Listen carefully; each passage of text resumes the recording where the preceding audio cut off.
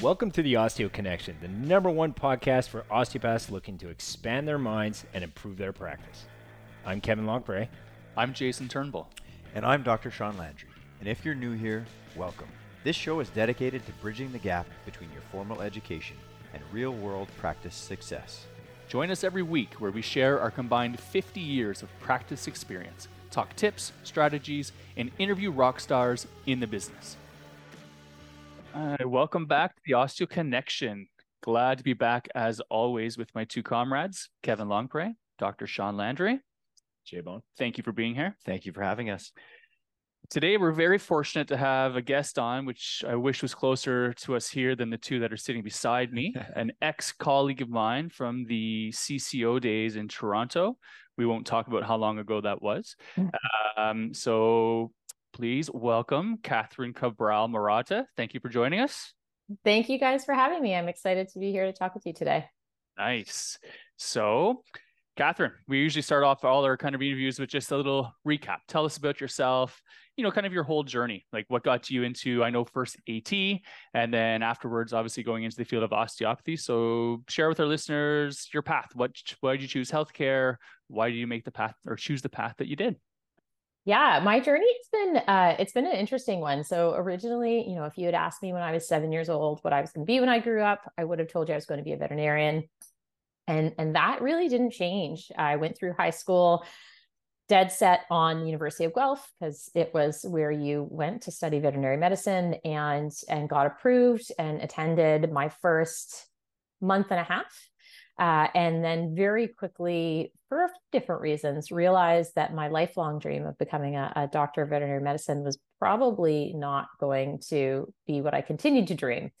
So my parents were adamant that I was not going to drop out of university, and so they said, take a look at the course calendar, find something else you like. And my roommate, interestingly enough, at the time had come to Guelph with me from high school, and I didn't know very many people. So we had both taken that same path, both gone into veterinary medicine, both decided around the same time that we had changed our minds, and both had very persistent Portuguese parents who said, find something else. And so we both took a look, and we ended up both being interested in the athletic therapy program. So at that time, Sheridan College and University of Guelph had a merged program, and you would do your Bachelor of Science in Human Kinetics, which is a 4-year degree. And you would do what was at that time a 3-year diploma in sports injury management through Sheridan College. And you combined them, and you would do, instead of 7 years, you would do the two programs concurrently in 5 years. So she and I both applied to the program. We both got in, and that was sort of the first change in the trajectory of my career. And so I spent only 3 years at the University of Guelph, at which time we transferred over to Sheridan College for our last 2 years. And it was during that time at Sheridan College where I came to meet many of our professors who were either practicing as osteopathic practitioners or were in the final aspects of their studies to become OMPs. And we were just blown away, or at least I was blown away by their knowledge and their capacity to help people. There were many times where I'd say, well, how did you know that? Like, how did you know to do that? And they would say, well, what do you mean? How do you know? You just know, like, it's commonplace. You see this, you see this. And it's like, I don't see that. And so I was really quite chagrined because I was not happy about the thought of doing another, at that time was a 7-year program. It was 5 years part-time, 2 years of research.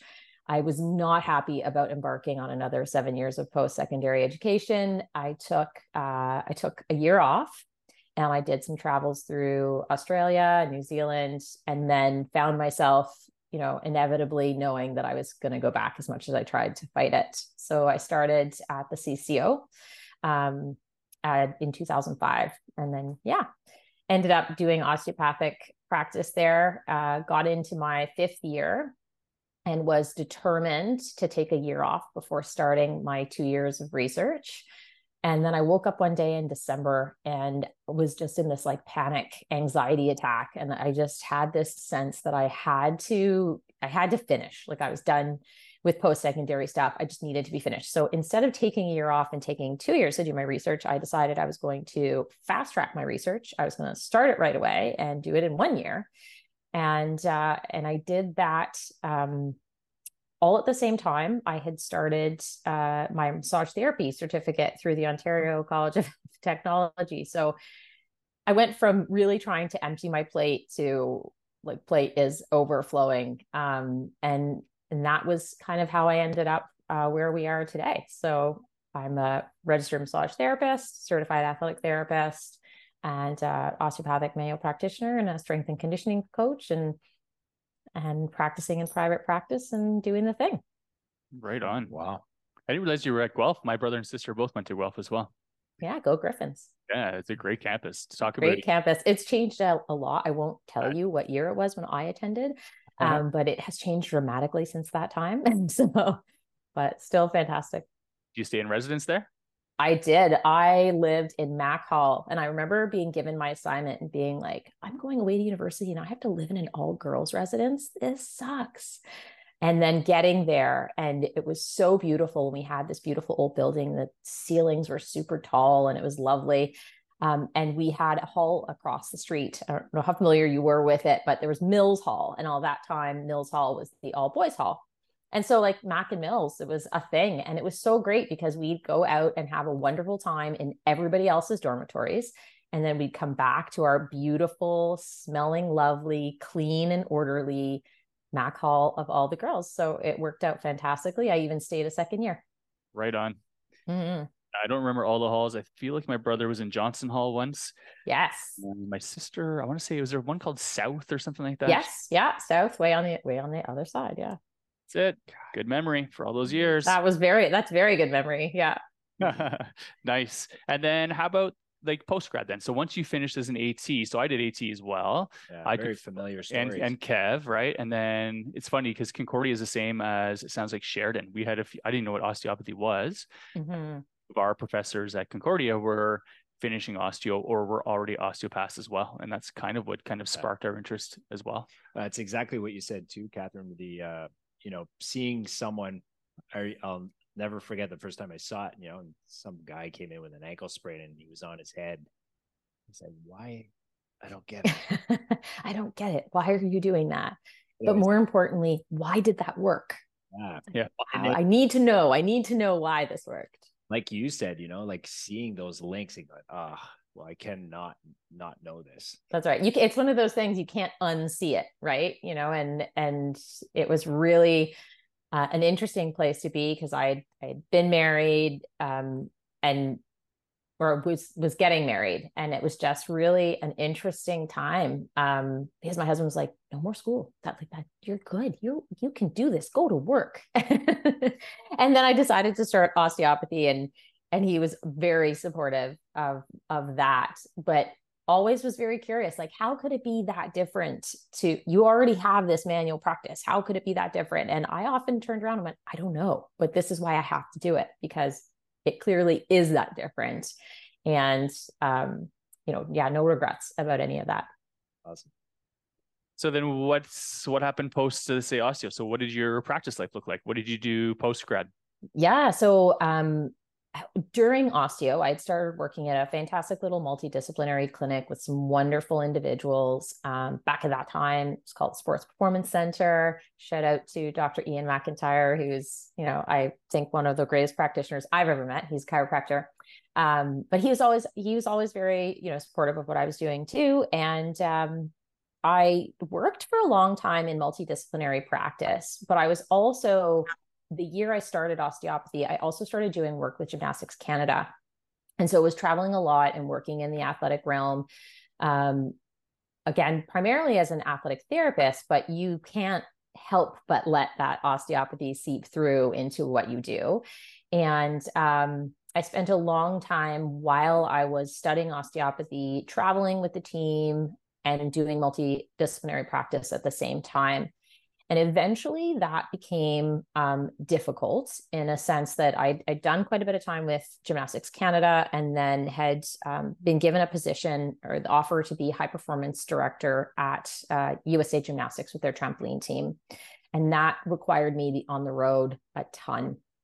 So I was practicing part of my days as an athletic therapist, part of my days as an osteopathic practitioner, part of my days as a massage therapist. I was at my own private practice. I was at a multidisciplinary practice, and it was just a lot.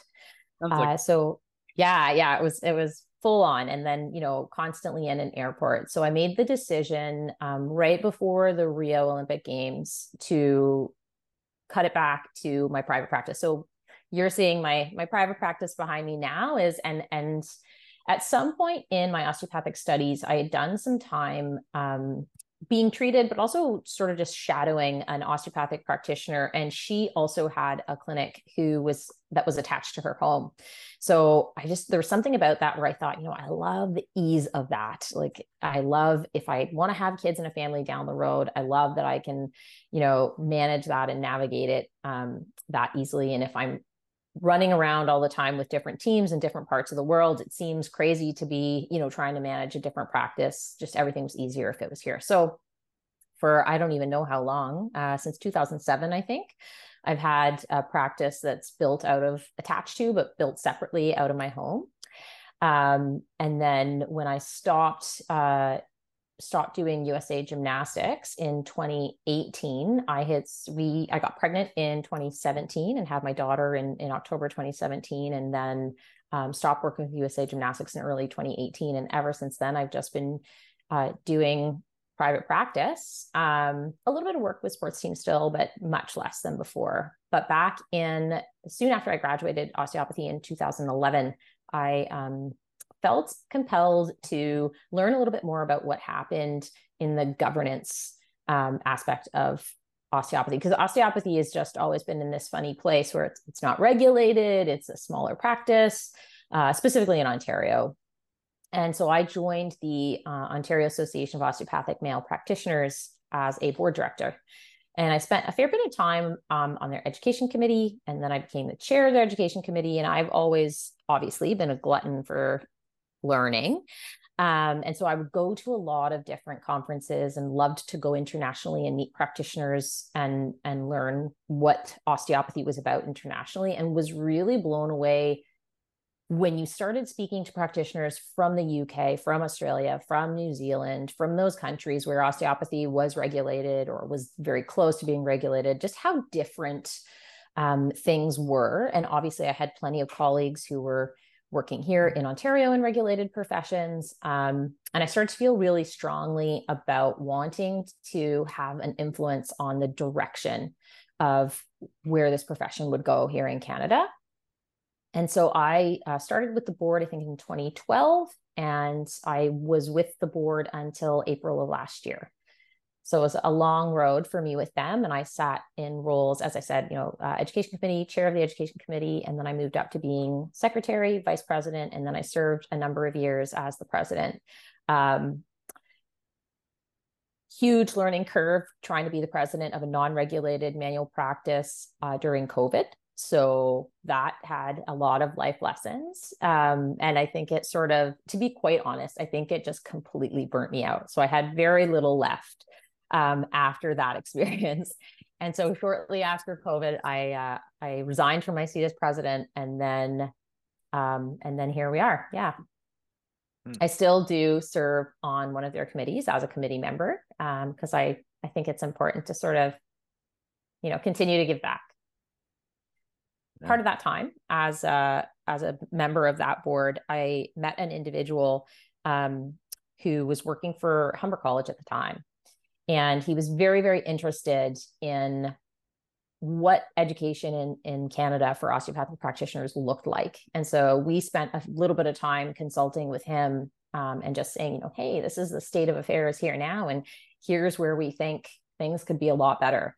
And he was in a position, he was very curious to look further into starting an osteopathic program. And he was very driven, and he was very inspirational. His name is Dr. Michael O'Leary, and he is now the dean of the Faculty of Applied Health and Community Studies at Sheridan College. And so that was kind of where everything segued from. I was always very interested in education, but from a being the student perspective. And then sort of running into Michael and doing my work with the OAO started to transition that into, okay, you've done enough education. You now have the ability or the opportunity to start to influence, education here in Ontario for people who come after you. So here we are.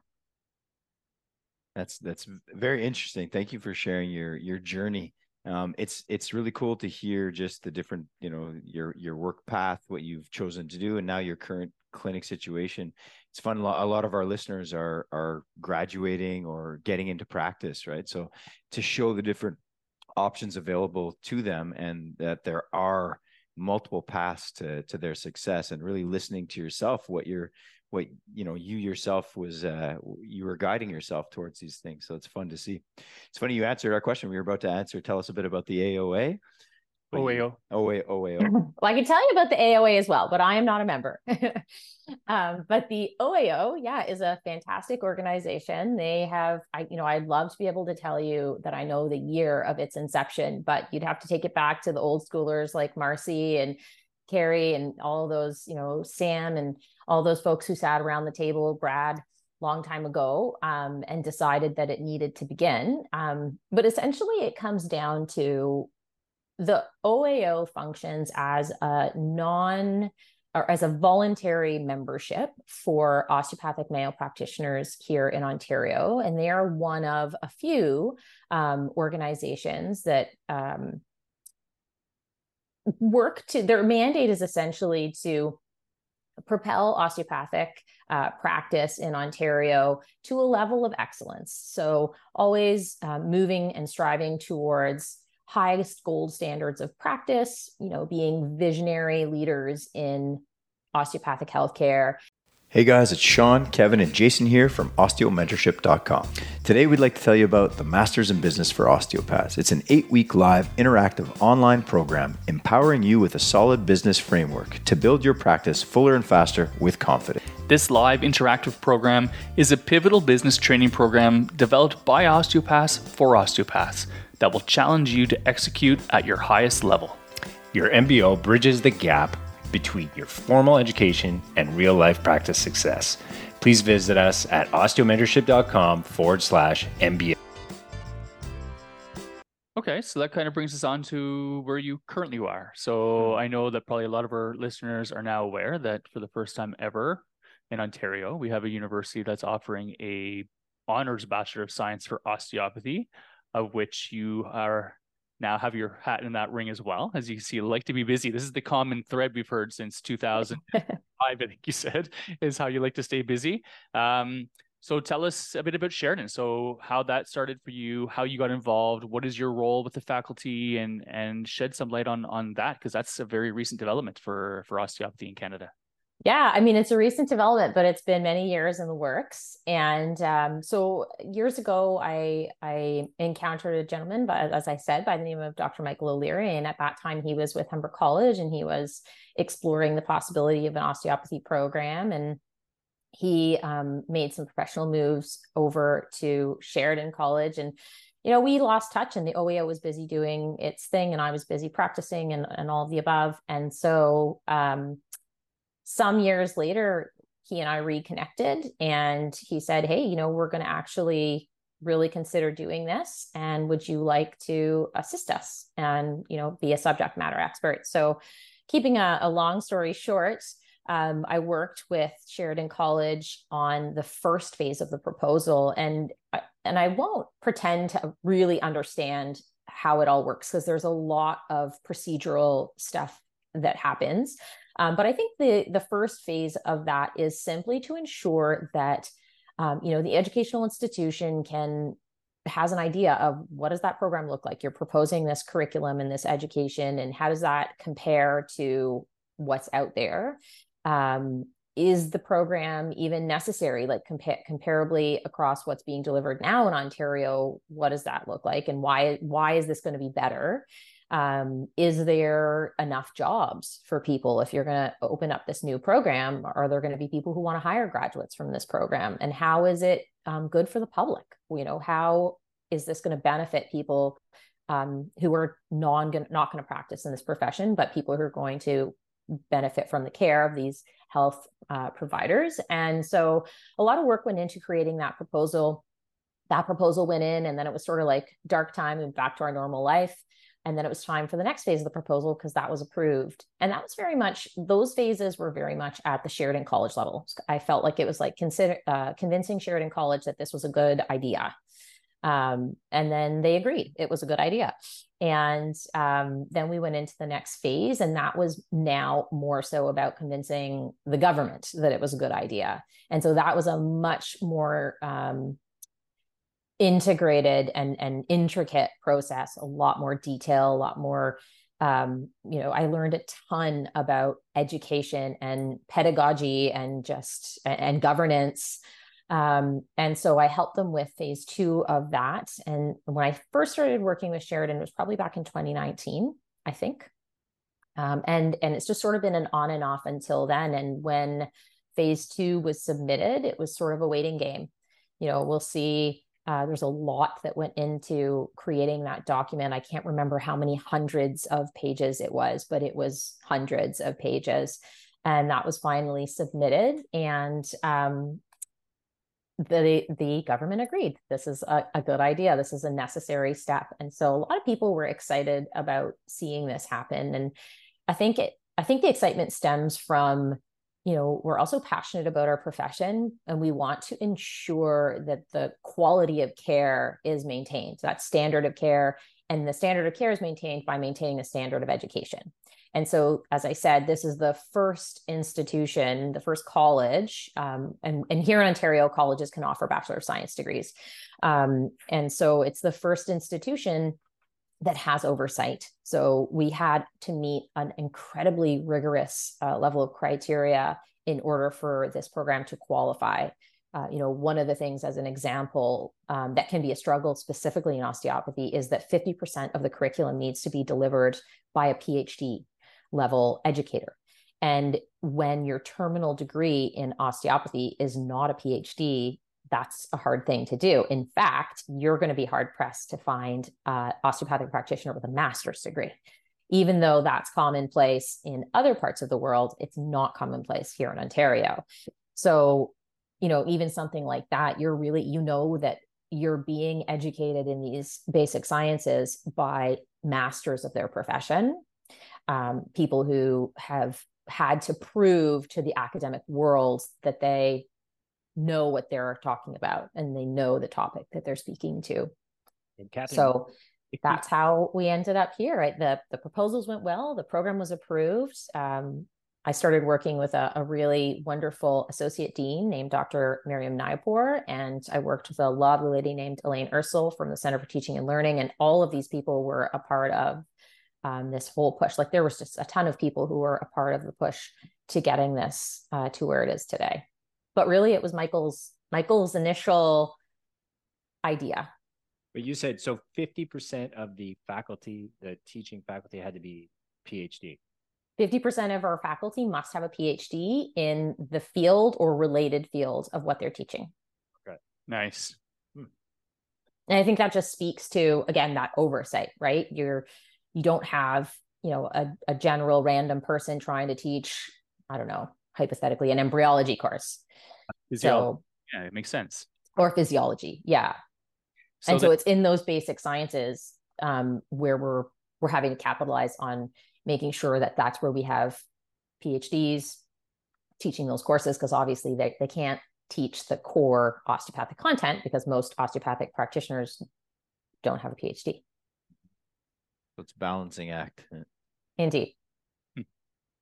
So I guess one question, I don't know how much you can go into detail about this, but then some of the stumbling blocks you guys encountered getting this course approved and everything else too. What differences then would there be for someone attending the Sheridan program versus the private college setting? Are they fairly similar? Were there things that you guys had to alter to be able to fit that model? Yeah, that's a really good question. I think there are two sides of the coin to this, in a sense that there are certain aspects osteopathy is a science. And so you can't really change a science. You can't own a science. And so those components stayed fairly true to the practice of teaching and educating in osteopathy. But there were other components that were more associated to academia. And that's where we really started to have to change the mold. So it is the first program of its kind, the first degree granting program. I'm going to be really careful with my words here because there's semantics are a lot in this. And so it's the first degree granting program in Canada to meet the World Health Organization standards for a type 1 program, which means it's a certain number of hours. It's 4,000 some odd hours, I think 4,500. And that includes 1,000 supervised clinical practice hours. And there's a specific definition to what that means as well. So, supervised clinical practice, it can't be time where the students are learning techniques on each other. And that's a big deal because up until recently, in order to study osteopathy, most of the people going into the private career colleges had some kind of designation or, previous experience behind them. I would say it has been my subjective analysis over the last, handful of years that what experience those individuals had has changed. So when I and Jason first entered osteopathy, you had a lot of ATs, RMTs, a small sprinkling of physios and chiros, and maybe some kinesiologists. And I think as the years have passed, you started to see more yoga instructors and people with a different science background. So back in that time, you had people going in who had a foundational degree level science background, and then they were studying osteopathy. And that started to change a little bit so that the foundational science background was a little different. And I think that definitely had implications because it was, your starting point is different. And so your end point is potentially going to be different as well. And that's not a knock to, I'm sure we have fantastic practitioners out there who started out as yoga instructors, but it does just simply speak to the, initial level of basic science knowledge that would be different. So this program is full-time versus the other programs are part-time. And I think that matters to some people because not everybody can, are they mentally prepared to come back to full-time school, or do they have the opportunity to come back to full-time school? But it was really important to us that this was a full-time program. And also in order to complete, it's a very intensive program. There's a lot on the docket from year 1 to year 4. And so in order to complete all of the delivery of all of that material and do it well, it had to be a full-time program. And in order to do that and satisfy the criteria of those supervised clinical practice hours, it had to be a full-time program. So, yeah. So then, I guess that would make me think so how do you think this is going to change things? So how do you see kind of the profession moving forward in Ontario and maybe in Canada at large? How do you see, that's a big change for our profession, right? So can you forecast, can you foreshadow how you see that? I don't want to put you on the spot, but speculating what you think. We'll put a disclaimer on it. And I will say that these are my thoughts and my thoughts alone, and not the thoughts of any association or institution that I may be associated to. But what I would say is I think it's a pivotal turning point for osteopathy. Personally, I think that where the path we were on before was a path of vulnerability. I think that we were very lucky because people recognized the advantages of having this type of care. But I think that as a non-regulated profession, only delivered in private career colleges, in the blink of an eye, if something changed, for example, if insurance companies suddenly decided, yeah, you know what, you're non-regulated, we're not going to cover you anymore. If something like that were to change, that could have had massive implications on the profession. And so, like anything else, when something becomes popular, there's an element of, influx. There's a mass influx of people wanting to be a part of that cool group. And so when you get a massive influx like that, you really need things in place to ensure that the quality of what you're getting or what you're creating maintains itself.